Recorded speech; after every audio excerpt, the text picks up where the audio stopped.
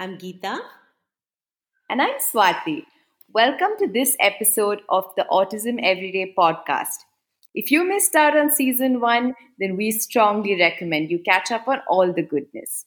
Just a little heads up for those of you tuning in only now, Geeta and I are both certified behavior analysts.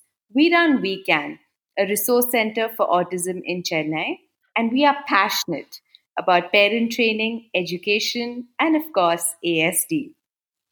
This podcast is different in that we're recording from different locations thanks to the pandemic. One of us got slightly sick, and we are taking every precaution to stay safe and maintain social distancing. But while we do that, we don't want the current scenario to get in the way of sharing information with you guys. So the show must go on. Absolutely. So today we're going to be talking a little bit more about parenting. I know this has been spoken about a lot, right, including in our earlier podcasts.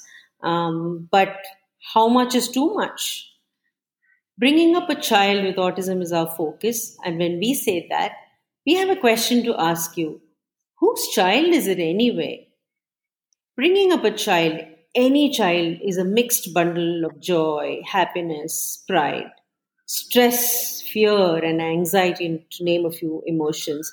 I mean, we've all been through this sickness, hospitalization, development. Is my child doing this? Can he read? Can he write? So on and so forth. It's never all like black and white. The parent is given the task of caring for and bringing up this little person. The parent is foisted with the responsibility of making choices for this little person, and choices that can have a very far reaching impact on the life of that little person.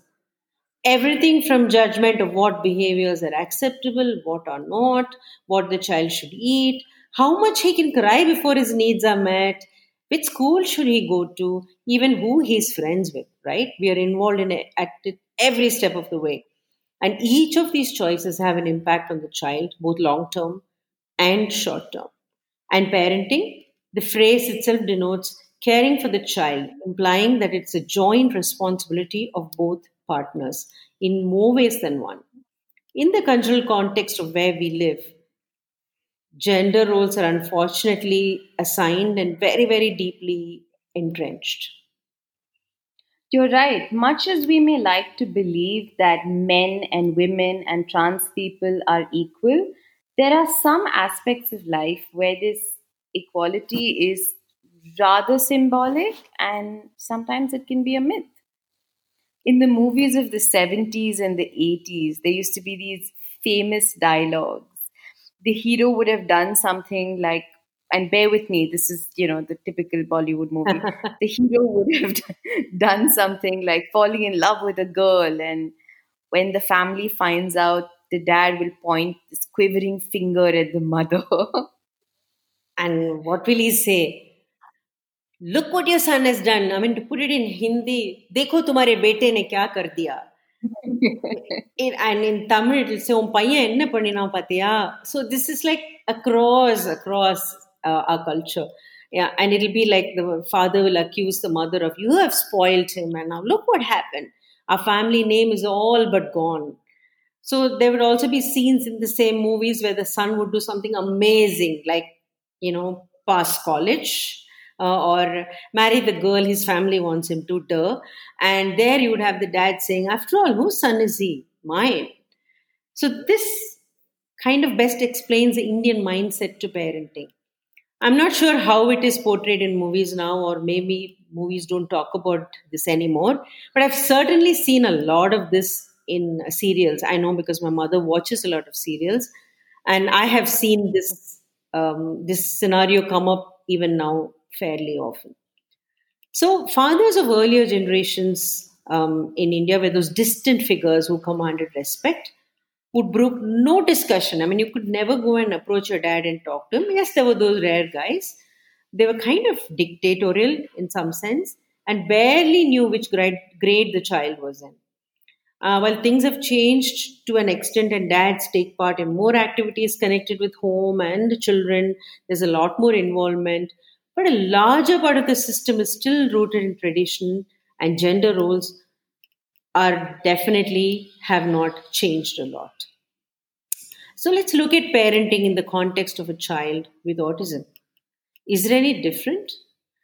The additional factor of autism and its impact on the child and the family changes everything for the family. Once you have a diagnosis, the equilibrium is upset, family roles change, routines change, and many things will probably never be the same again. So let's dive a little bit into research on the topic of parenting, family impact, and in the context of ASD and autism. Many studies have shown that families of children with ASD have less satisfying relationships amongst each other as a couple. More time is spent in caregiving the child, both physically, emotionally. Then there are behavior challenges to be dealt with, therapies to take the child to. There is the grief of realizing that certain visions or dreams that you may have had for the child, may no longer exist or may just follow a very different path. Yeah, that's true. A very different path. Yeah. It also results in role specialization, with one parent sort of taking on the role of caregiving That's true. and Yeah. the other one sort of focusing on employment. I mean, very often we've heard this, um, when we're in a consultation or we're talking to somebody, we've heard them say, no, no, so I will go to work and she will quit her job and she will take care of the child. Now, we don't mean to generalize, but we've noticed a lot of gender stereotypes where the man in the relationship has a career and the woman is the homemaker, except that her role extends beyond that of a homemaker and goes on to becoming the nourisher for the child emotionally and physically, while the man in the relationship pretty much restricts his role to just being the provider. Yeah, yeah, yeah. Well, like you said, Swati, well, it's true that there are people, exceptions to this rule, so to speak. Oh, yeah. And yeah, but somewhere when it comes to crunch, I think this is very deeply ingrained in us, right? So, True. yeah, so when one person, and usually the mother, becomes the primary caregiver for the child with autism, this means the family spends less time together as a unit, and less time is spent together as a partnership. So the caregiving parent can often feel very tired and exhausted, right? It's 24/7, 24/7 job caring for a child. And a 2018 study found that given the limited time for interaction between parents of a child with ASD, whatever little time was available was used more for problem solving and not for sharing thoughts and feelings. So it never went into the emotional connect. It was more about, okay, how do we resolve this issue? What do we do next? That kind of thing. And there were also a lower number of positive couple interactions as compared to parents of typically developing children. So, that being said, we would definitely like to emphasize that it is not uncommon to see an Indian father tell the mother of the child that taking care of the baby is her problem while he works and provides financially for the family. And this doesn't necessarily have to be restricted with children with ASD, right? We've seen it, we've heard it all the time. We have in our clinic quite often faced partners who strongly believe that bringing up the child is a woman's responsibility and the man needs to earn. And as somebody who's strongly against gender stereotypes, this is often very difficult to digest personally. Oh yeah, I think this is very hard for us to take in. And on that note, here are some questions that we have, and we hope these questions get you thinking.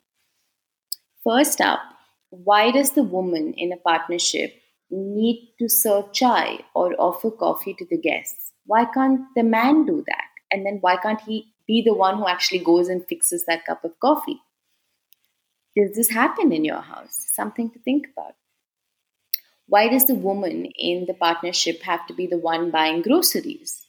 Why can't that be a shared chore? Or why can't that be anybody's chore? Why does there have to be a designated person who has to do that? Why is it that very often it's the woman who has to be the one to sidestep from her career to take care of the child? And this is one we see very often.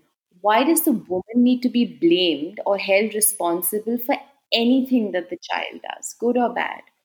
Why does anybody, in fact, need to be held responsible for that? If anything, it's something that the child did, right? And not the adult in the environment. And here's another one we see very often. If your toddler's diaper is soiled, why is that the mother's job? Why can't the other partner, and if it is a male partner, then why can't the male partner have him cleaned up? Why is it that when mom takes one day out to go shopping, or let's say she gives herself a day at the spa, the father babysits, in quotes, the child? Now, I don't understand how a father can babysit his own child. I mean, you can babysit somebody else's child, but how does the father babysit his own child? Did he not contribute towards the process of making that child? Then, if so, he needs to be playing his part in bringing that child up, which extends beyond physically providing, financially, sorry, providing for the family. Yeah.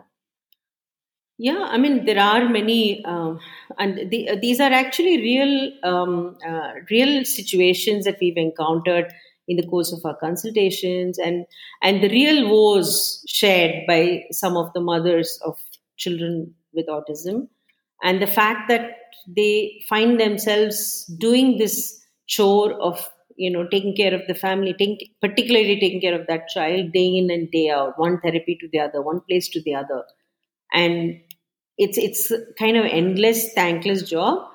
And once in a way dad might offer to babysit the child while she goes and does something, and usually that something will not be for herself, it would be a family wedding or something she has to go to.